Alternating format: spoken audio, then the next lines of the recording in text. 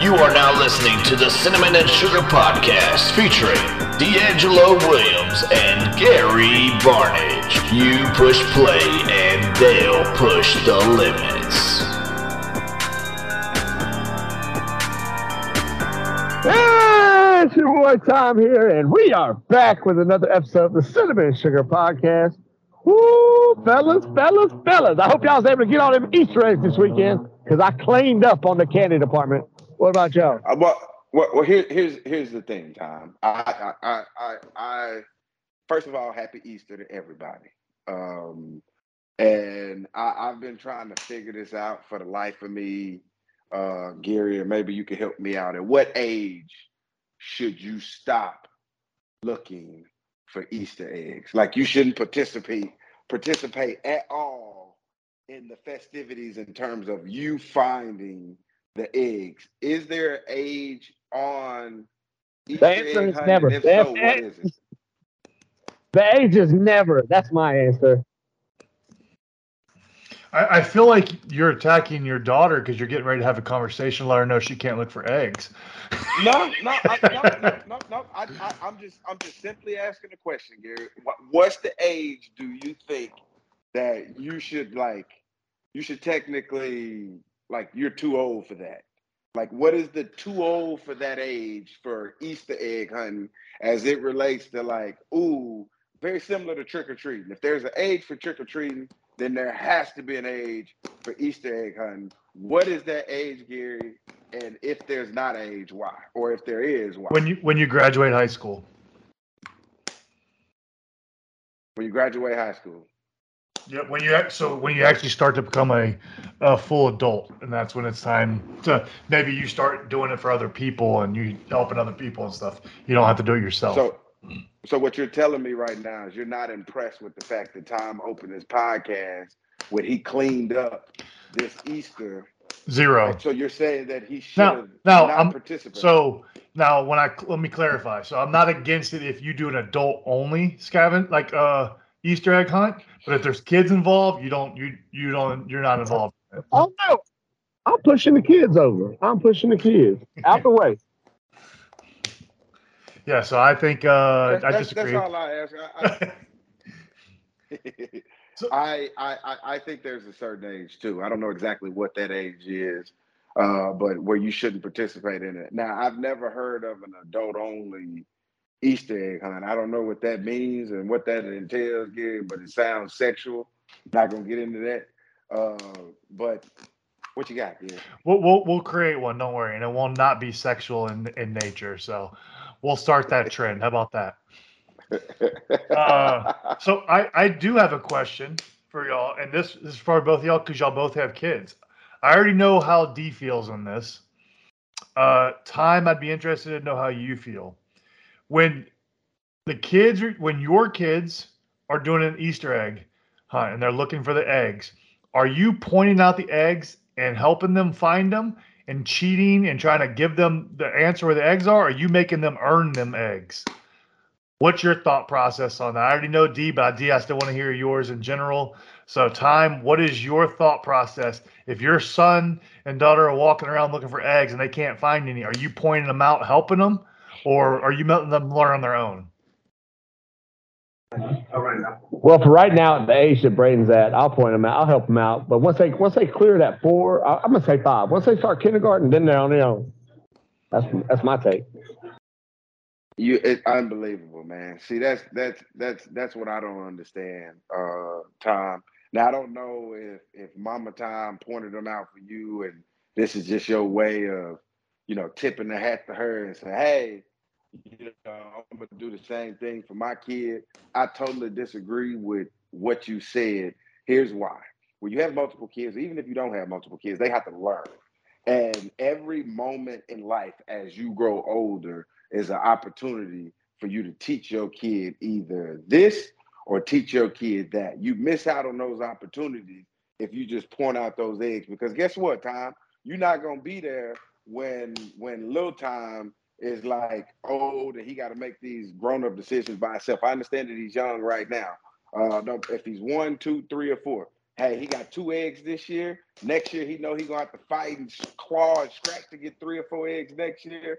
And before you know it, man, he getting 7, 8, 9, 10. He competing with the best of them because guess what? He had to learn on his own that if I want more eggs, I have to get more eggs. But in the way you raising your kids, though, man, they just gonna look at you and say, "Daddy, where it's at?" And you gonna point them out. Trust fund. I am in the same boat as D. I do not agree with helping. I don't. If they can walk and do it themselves and talk, they can go find them. Because again, it's learning a lesson. If they don't find the eggs, hey, why didn't you find any eggs? Oh, were you just following the kids everywhere and they already got them, or did you go find them yourself or are you just trying to play and follow them? So I think it's a learning lesson, it's a teaching lesson, in that aspect. And I don't think you should help them. I think they need to learn. Hey, you got to do this on your own. You got to figure it's a game. It's fun. It's not supposed to be, oh, come to me and ask where one's at, and then I help you and tell you, because the other kids hopefully aren't doing that either. And I think I don't know. I'm just not a fan of it because now you're giving participation trophies. They got to earn that. They got to earn the eggs. Any rebuttals, time? 100%. No, you guys are pointless. There's no point. No point in doing it. I got a better question for you here, and we just gonna touch on it, and then after we touch on it, I got some questions that I want to ask, but this is just a little touch on it. I don't know if this is a jab at you, Gary, or if this is like a true question. I don't really know how it's gonna come off, so I'm just gonna ask. I see you got the Louisville shirt on. Like the big news for the last week is that the number 1 Louisville player in the country, it's a her. She plays on the female basketball team. She's in the transfer portal. My question to you, Gary, from somebody that's not a Louisville fan, that'll never be a Louisville fan, and never feel the pain that you're going through right now, if there's even pain there. My question to you is where do you think she's going? And why the hell do you think she's leaving? Because they were a Final Four team this year. This is very similar and eerie to what KD did. If you can't beat them, join them. Or LeBron James, if you can't beat them, join them. So you let me know what's going on, because I thought Louisville was a place that people go and they succeed and they become winners, but obviously that's not the case. Well, again, I don't understand what the purpose of leaving. To me, like you said, if you're leaving and then you go join another team that was in it. So there's rumors she could be going to LSU or she could be going to Iowa, the 2 teams that were in the finals. But why would you not want to come back and show that you can win it at Louisville because you got them there? You're the leader of the team. Only reason I could guess is because you're getting more money to go elsewhere.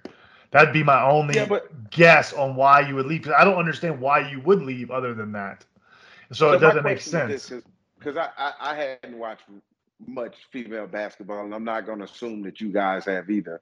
But I'm just going to throw this question out here. Have she always been the girl, or was she more like Steph Curry and like kind of jumped on the scene? Because let's be honest, Caitlin Clark, she's always been a good player, but like she hit levels this year that we've never seen before. Like going into this year, we never thought Caitlin Clark would put up the numbers that she put up this year because it was such a historical run.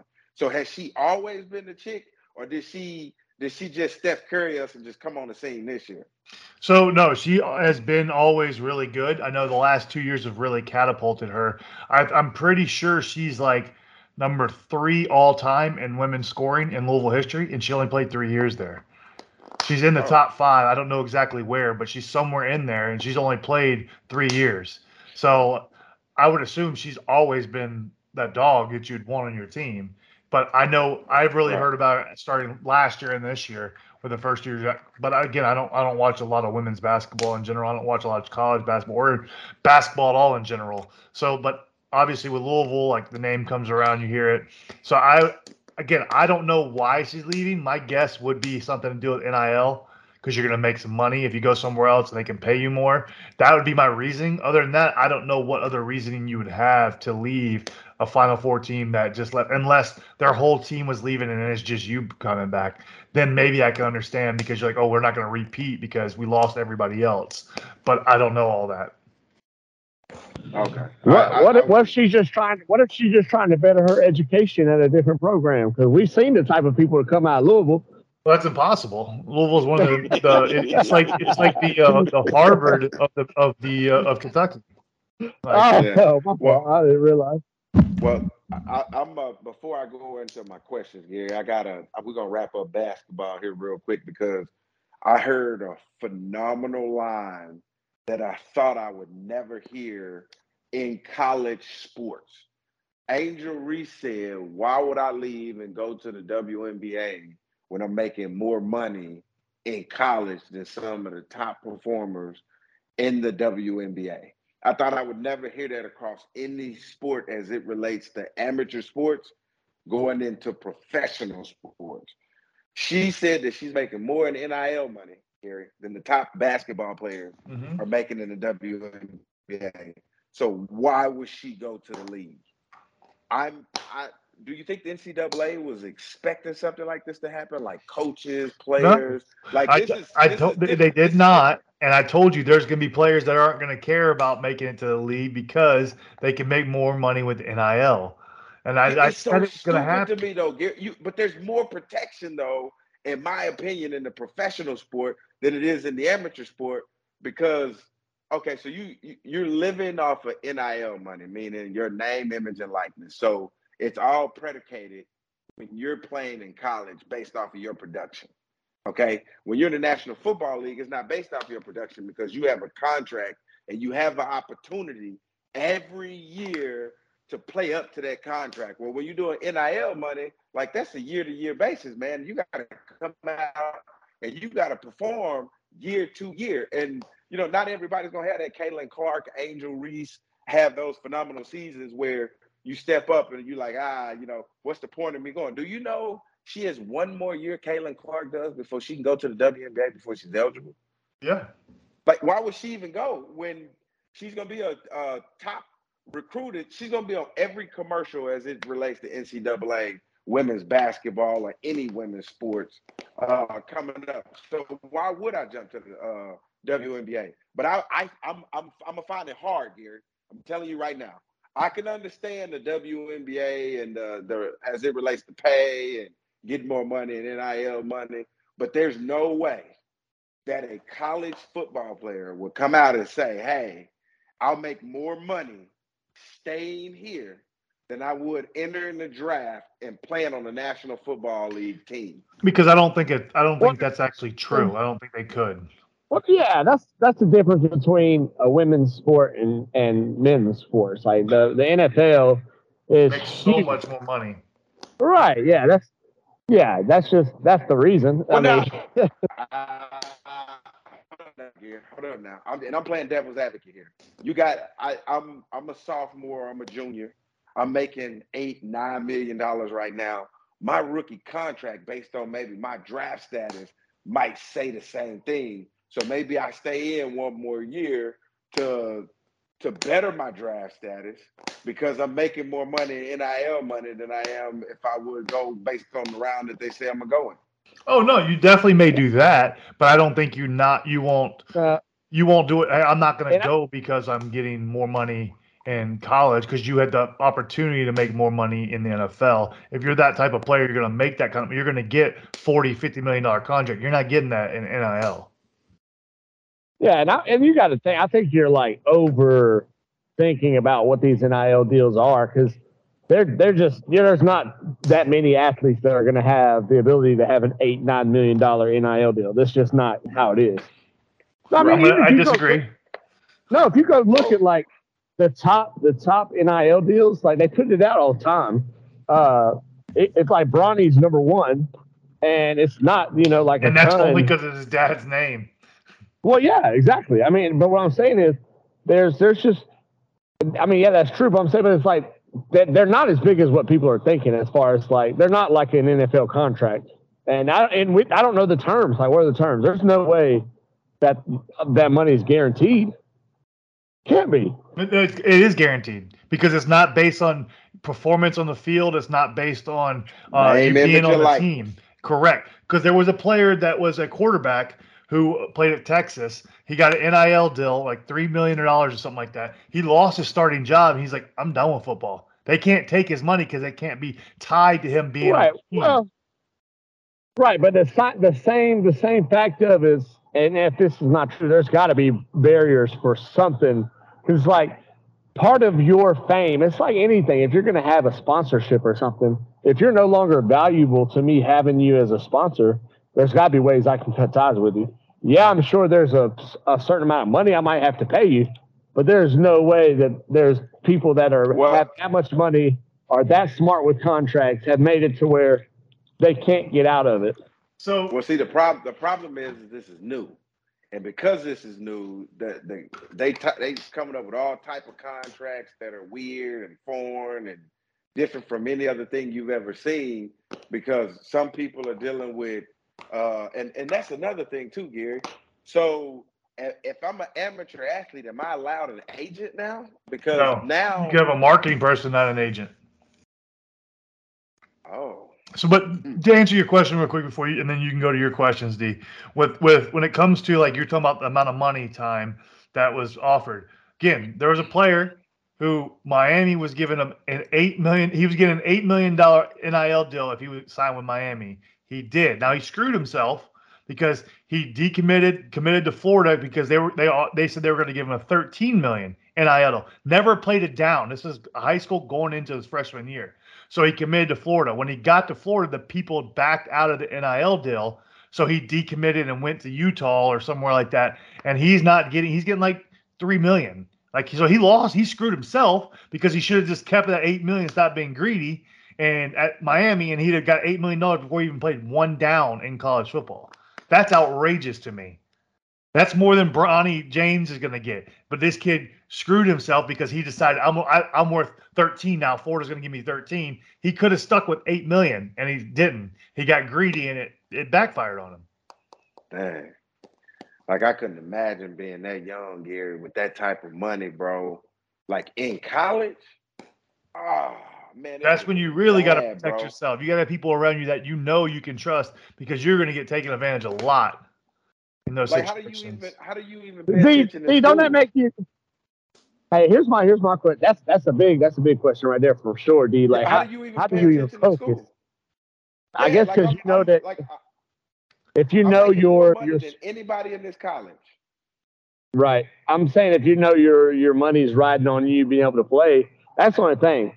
But I'm saying this is something I want to ask you. I've been meaning to ask you. You guys, as former standout college athletes, does any bit of you ever get a little pissed off that this came right now? Because thinking back, man, if I could have gotten this whenever I was in college, I can't imagine what type of NIL deals you have.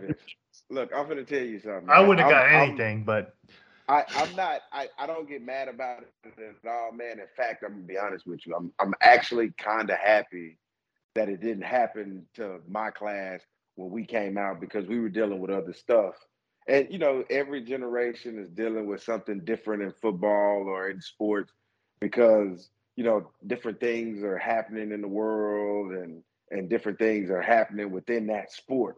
So with that being said, no, I'm not upset. I'm actually excited because there's a lot of variables and a lot of things and a lot of kinks that they need to work out on these NIL deals.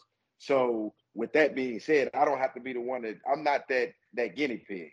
I'm not the one they trying to work on them kinks out, and I'm not the one that everybody have a strong opinion for or against or anything like that. In fact, I'm the one actually giving my opinion on the situations they're going through. So from that aspect, I'm happy I'm sitting on this side.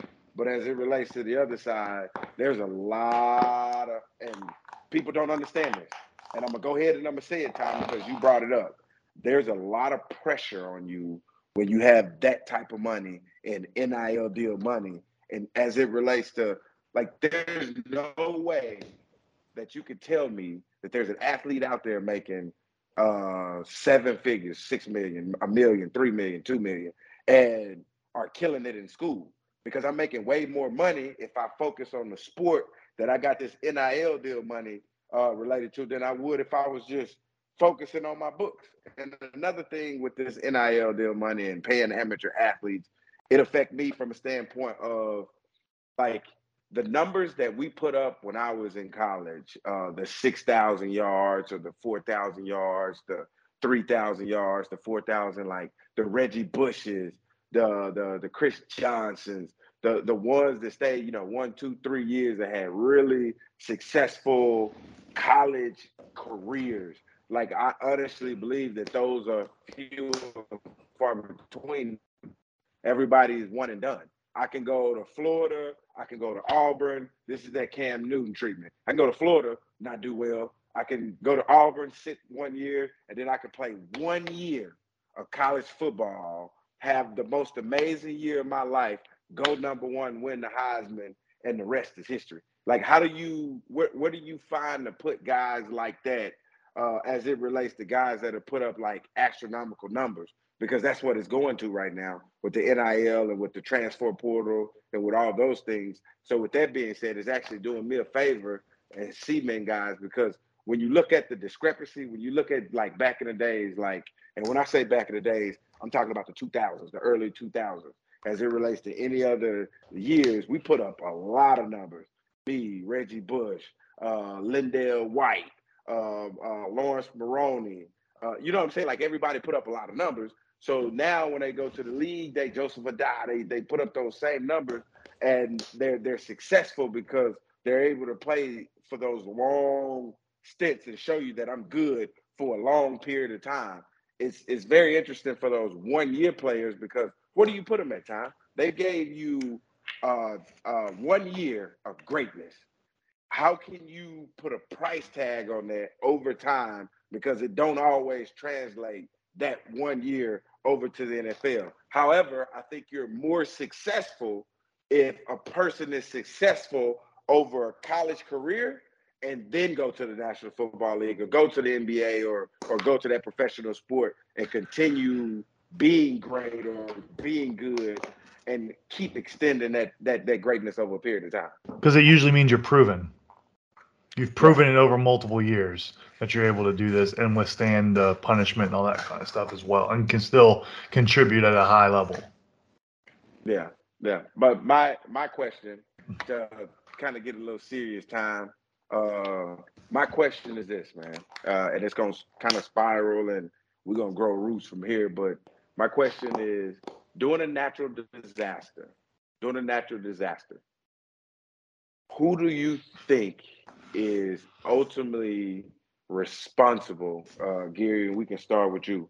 Yeah. Who do you think is responsible for cleanup, rebuild, and getting everything back on track? Just curious. Like, you think that's a government thing? You think the community should just kind of pull together? You think they should share the responsibility? Like, whatever that natural disaster may be, man, whether it's a flooding, whether it's a hurricane, whether it's a volcano erupting, like whatever that natural disaster is, a typhoon, after that natural disaster has happened, who's left picking up the pieces, in your opinion? I think the state should fund it, and I think the state should fund the cleanup and the resources needed to get things taken care of and help the people. The people should also be willing to help clean up around as well. And then if it's needed, then the state, that's their job to call on the federal government, and the federal government should put money towards it as well. I don't think it should ever come down just the community has to do it. I think it definitely has to start at the state level. They 1,000% should do it. If any natural disaster happens, they should step in and put funding towards it. And then if they have to, they ask for the government's a request, and that get them to donate money to it and fix the stuff that's going on. Because I think it's all of ours as a each individual state, and as a government overlooking all the states, it's their responsibility to make sure those things get cleaned up. People have this opportunities to get back to a normal life after a natural disaster that was no bearing on their own. So that's why I think it starts at the state and then goes up, and I think the community around is just comes around to help deal with all the stuff, and then helps from the funding the government's doing and that kind of stuff, or the state level. Okay. Yeah, I'm kind of right there with Gary in the fact that I think it starts local. Anybody that's affected by whatever the natural disaster happened, you're going to call to those people to be, your first ones on deck. But obviously, depending on how big it was, you're going to have the state coming in, like Gary said, big enough to where you got to call on the federal level. But it starts with the people that are right there and able to help, that are affected directly by this. And then, if you have any really rich people that are from that area, maybe they're not affected. Maybe you got a rich family that, maybe they had a kid that went there or something eventually. It's like, hey, and maybe they don't live there anymore. Maybe you reach out to people like that. I don't know. I would disagree with that assessment, because I think now you're trying to force that person's hand. I don't think you should ever force it. If they're willing to do it, they're going to do it. But when you start forcing it on people, then people have issues with that, because now it's expected that you're going to. I'm not saying make it like a public outcry. I'm just saying if I live in a community where I know, we have a really wealthy family that used to live there, and all their kids went there or something, or what I'm saying? It's I might reach out and say, hey, this happened. Is there anything you could do? Maybe behind the scenes. I'm not saying that that's their responsibility, but I'm saying as a community, if there's somebody that was a part of that community, I could see how you'd reach out to them. Yeah, but so imagine that you were that rich person, and they reached out to you. You're going to feel a certain type of, well, they're reaching out to me, so they expect me to do this. Right. So now you're going to feel a sense of well, if I don't do this, they're going to think this of me. So it basically forces their hand, because they can choose not to do it, and then everybody's going, oh, well, they're just terrible people. Or you're put in that situation where they have to do it, and I don't think that's the right thing to do. I think they would, most of the time, people that dealt with a situation like that, or they're going to be willing to help, but let them do it on their terms. Don't force that hand on them, because now it puts them in an awkward situation, because it's a lose-lose no matter what now. Well, where's the other side of losing? What? So why is it a lose-lose? What if? Because now you're forcing their hand, where they're like, hey, I'm going to do it this way, and then now it's like, oh, now people are going to start taking credit. Oh, I reached out to them, I got them to do this. And then now they're forced to do it versus doing it the way they wanted to do it. And now you're forcing the option versus giving them the option. Everybody has the option to do something whether they want to or not. But now if you call them and say, oh, I called them, they didn't respond. Now everybody's like, well, they're terrible people because they don't want to help. Now you're making them look terrible without them doing what they want to do. You're forcing that hand on somebody. It's funny that you lay it like that, Tom, because what I didn't hear is you said maybe a celebrity or a family of a celebrity or whatever, however you phrased it and the way you phrased it. But what about those people that are not celebrities that used to live there, that have moved off, that may not have the same celebrity status? You don't really know what they got going on, but they could be billionaires or millionaires. But you don't give them the same opportunity because maybe they don't have the same name or the same celebrity. No. That's why I said, if it's just a wealthy family in general. I'm saying it's a wealthy family in general. I didn't mean just necessarily a celebrity or somebody famous. I'm just saying if you have somebody that was a wealthy family that lived in the, because where I went to school at in college, there's not really many famous people who came from that area, but there's a ton of old money in that area. And families that have lived in that area for years upon years. And, say if a family like that had moved away and they had been tied to that community for so long, I could definitely see people like that are trying to raise money, reaching out to them saying, hey, this happened to our area. Would you guys be willing to make a donation or something? So playing devil's advocate. So imagine they moved away for a reason. maybe the town didn't like certain people in the family and they moved away.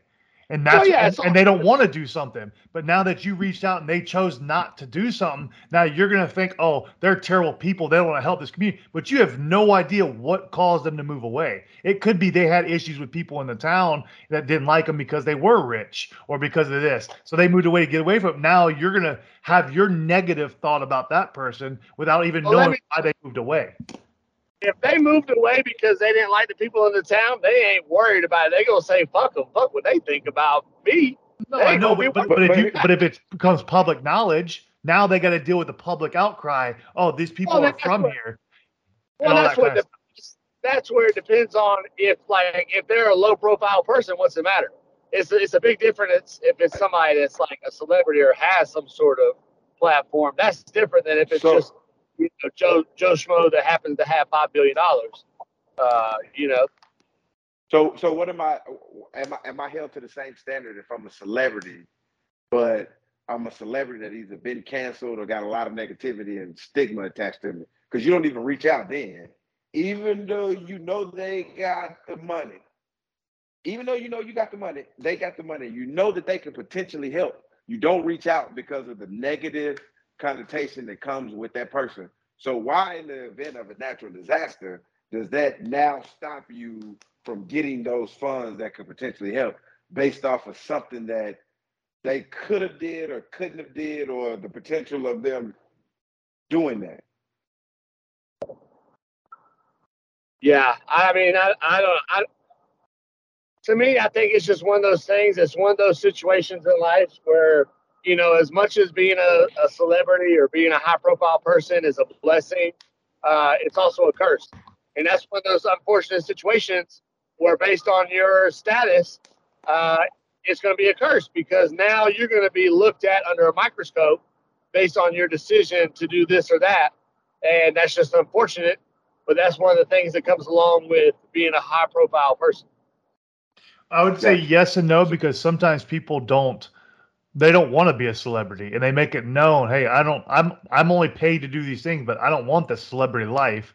But because of what my job is, people just put me in that category, or put that person in that category when they don't want to be like that. Like, so there's multiple football players that they don't care about anything in the limelight. They just wanted to play football and get paid for it. That's all they care about. But now they're considered role models, celebrities, all that kind of stuff for that aspect. They're like, well, there's actors and actresses that want nothing to do with the limelight. They don't want to be in the public eye. They want to live there, just be a normal person, but they're really good at acting. Why are they forced to have to deal with that when that's just their job?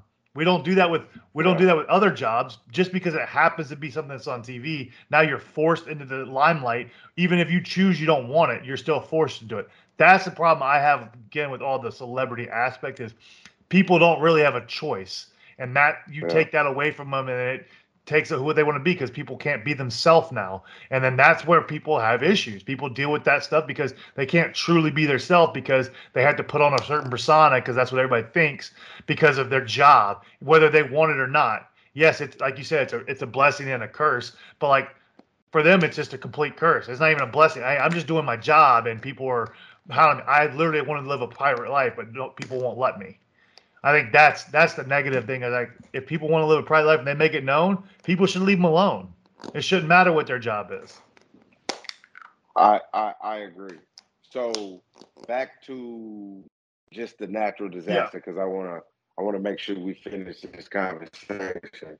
So in the event of a natural disaster, do you, Gary, or Tom, do you think that local businesses should donate their product and their stuff, or do you think that they should roll on business as usual and continue charging the patrons? Like, should Walmart, should they just convert it to everything to where they either discount it or give it free, or should they shut it down? What do you think your thoughts are in terms of retailers in that community? Do you think they should just, give product, or do you think they should operate kind of business as usual and still consider selling their product at normal price? So in the case of a natural disaster, I would think like a Walmart or a Target, you would donate the stuff like tarps or things like, or a generator to help power something for food and stuff like that. And you're only going to, you would donate the essentials, but then you might donate pallets of water, but then you're still going to have your other stuff that you're still selling. I don't think you make everything free or you donate everything or you discount everything. You just donate the essentials of what's needed for that cleanup and all that kind of stuff. And people needed that time. You donate that, and then you can leave everything as else as normal because the people will still may come get it. But if you donate some, you're going to get so much more goodwill from the community. They're going to show so much more support to your business, especially if you're not a big business. If you're like a smaller business and you're donating a product or whatever it is that needs to be done to help resolve in your time, you're gonna see so much return when it comes back because people are gonna be like, these people actually truly care about us. It's not about just money. They actually want to help us. They love the community, so we're going to support them more. I think that really plays a big part in a community, especially if it's a small community. I think that would play a big part in it. Now, like I know me and you have had conversations about other stuff, but I'm sure you're going to get to it. I'll wait for that in case you have some questions. Well, What you got, to me, it feels like it depends on what the natural disaster was and like how severe it was. Obviously, if there's any type of damage and you're somewhere like Walmart, it's just positive EV for you. Sorry, using gambling terms, but it's just positive, like, for you to donate because you get good press about it. You can like write it off as charity. There's just so many reasons that you should donate that benefit you anyways. So go ahead. So it's not as big a deal, I feel like. But as far as like the extent of what you donate, I think that depends on like what happened. So like did a whole town get wiped out to where now you have people that don't even have houses? Was it like one individual building inside of a community? What was it? What happened? But to me, it just in those situations, and you're a big corporation, a global corporation like that, a natural disaster strikes your community, it just seems like it's just obvious business to help out the community because that community is the one who's supporting your store day in, day out, week in, week out. Why would you not? It just makes business sense to help out. Okay. That's what I got. All right. Okay. Got any more questions on this? I know you. I do, but I know we want to keep this kind of tight today. So ask one more, and then anything else we can say for next week.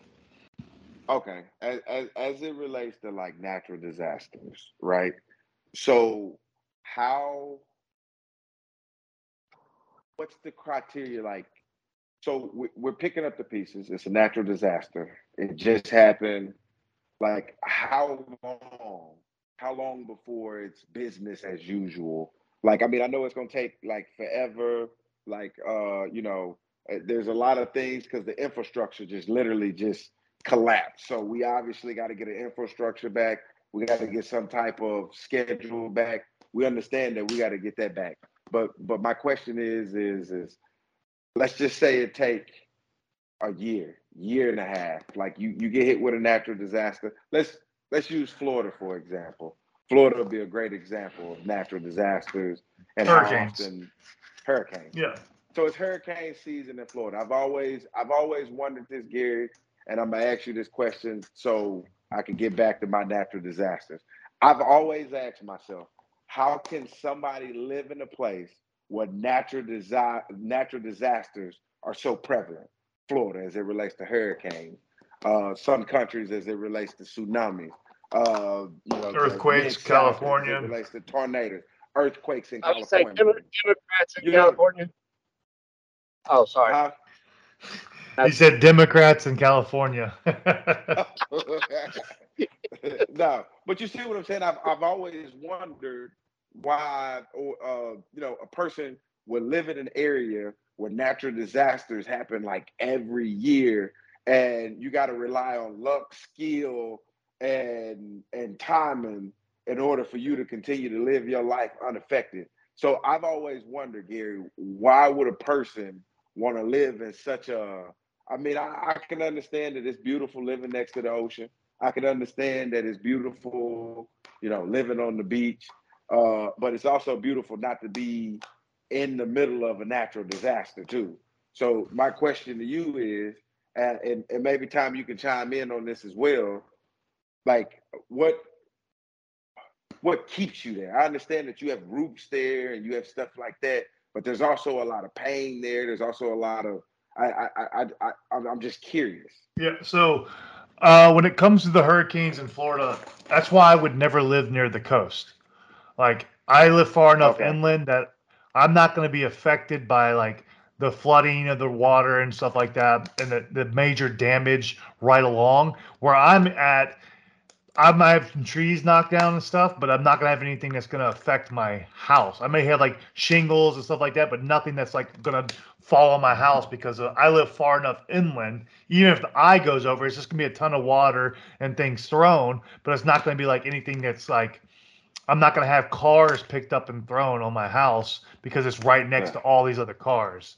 Like, so it's different where I live. I'm far enough inland. I avoid a lot of that stuff. And that's part of the reason why we live where we live. Like, I wouldn't want to live near the water. That's why I would not want to be near the ocean because I wouldn't want to mess with that. Like, it ain't worth it. But when it comes to like natural disasters in general, basically everywhere in the U.S. deals with things. Tornadoes can happen literally anywhere in the U.S. So you're always in and out. It happens everywhere. And the North, they had to deal with blizzards and snowstorms, which can knock out power for weeks on time. Yeah. And that's a natural, like, so everywhere you are, there's a chance for a natural disaster. Now it's less likelihood for certain ones. Like you're not going to really get hit by a hurricane as strong in the Carolinas. You might not get as many tornadoes. You may get tornadoes, but they're not going to be as often or as powerful as they would be in the Midwest, like Oklahoma and all that kind of stuff. Like Tornado Alley, as they call it. Like it wouldn't be as strong as those type of storms.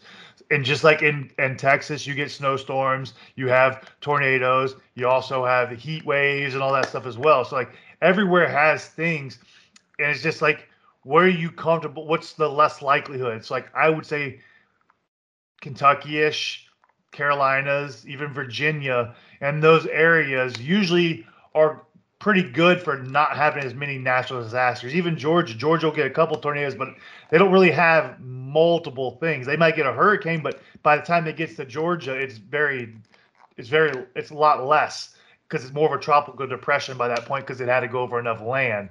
So like, you know, I don't know. I don't really have a real reason for why people live in this, but I think it's because people know it can be anywhere. You might as well enjoy where you live. Because you can't think, oh, I'm going to live here because I have to avoid a natural disaster. You can't live your life in fear. And I think that's why people they want that joy of being on the ocean, seeing the beauty and everything. And they'll worry about that stuff if that time comes. But you can't live the life in fear, oh, this is going to happen to me. Like if you move to California, you can't worry, oh, the big earthquake's going to happen. That's all you're thinking about because now that's going to affect your life forever. What about you, Tom? Because I can tell you this, Gary, and I can tell you this right now. I will never, and I don't give a damn what you say or what anybody else say, Tom. I will die on top of this hill, and I'm serious. I have no idea why people live in Alaska. No clue. None whatsoever. I wouldn't want to live. I would love to visit, though. It blows my mind. I'm like, yo, like I understand what you said, Gary. Your whole everything. Don't live in fear or nothing like that. But Alaska, bro, like, come on now. Right. Right. Yeah, like, it's just like, why subject yourself to that all the time, in and out, and just like snap. You know, I don't live in Alaska, but apparently there are some like good times up there, from what I understand. I don't know. You get a monthly stipend living in Alaska. Hey, that's right there. That's right up y'all's alleys, y'all cheap asses. Well, we want to thank y'all for joining us today. I want to hear Time's opinion first. I want to hear Time's opinion first. And then he said, wait a minute, you get a stipend? He started Googling homes in Alaska right now. Look at that. Yeah, no, for me, as far as like living in an area like that, I think it depends on maybe if you've grown up and you're just so accustomed to it that it's just like, you know, because where places have hurricanes, one of the big things that people that are from those areas love to do is have hurricane parties, whatever, like hurricanes are coming. You know, it's so fun. It's like strange. You ain't never heard of a hurricane? Oh yeah. I've never heard of a hurricane party, and I've lived in Florida most of my life. You ain't a real Floridian, or you're not really a partier too. So you probably don't get invited. You don't get invited because nobody. Well, I'm not going to a hurricane party and risking something happening to me dying with all these people. That's just dumb. So it's to me. I think part of it might be you're just kind of accustomed to it, and once you like enjoy the area that you're at, you know, it's like any time you move somewhere, you have to measure like what kind of enjoyment do I get out of living here versus necessity of living here, like for work or something, versus the bad stuff. When you weigh it all out, I'm sure there are people that just enjoy the areas that they're in enough to where it's like, hey, I'll put up with hurricane season, tornado season, with whatever season, typhoon season, just because they enjoy it so much. But to me, like you said about Alaska, but I don't enjoy the cold. I don't enjoy snow all the time. I enjoy snow once a year. But maybe that's the product of growing up in North Carolina where we only get snow once or twice a year. But if I grew up in, Colorado or, one of these states where we get snow all the time, maybe I miss snow because I'm used to having snow, and so I like snow. So I don't know. I think that's a big part. I love snow, and I never had snow until I went to Cleveland in Louisville. So, yeah. And I don't mind. I'm telling you. So would you move back to Cleveland or somewhere where it snows all the time, Gary? I wouldn't move to Cleveland, but I wouldn't have a problem having a place in like North Dakota, South Dakota, Montana, or something. Well, where you live? You right now. Well, I wouldn't live there full time. It'd be somewhere I'd want to go. Right, that's what I'm saying. But I'm talking about full time living. Would you want to live there? Or not? I wouldn't know, but it's not about the weather. It's not the weather why I wouldn't want to live there. Oh, okay. What were you about to say, D? I forgot. I was. He was going to wrap us up. I was going to wrap us up. Thank y'all for listening to the Cinnamon and Sugar Podcast. We out. We out. You are now listening to the Cinnamon and Sugar Podcast featuring D'Angelo Williams and Gary Barnage. You are now listening to the Cinnamon and Sugar Podcast featuring D'Angelo Williams and Gary Barnage. You are now listening to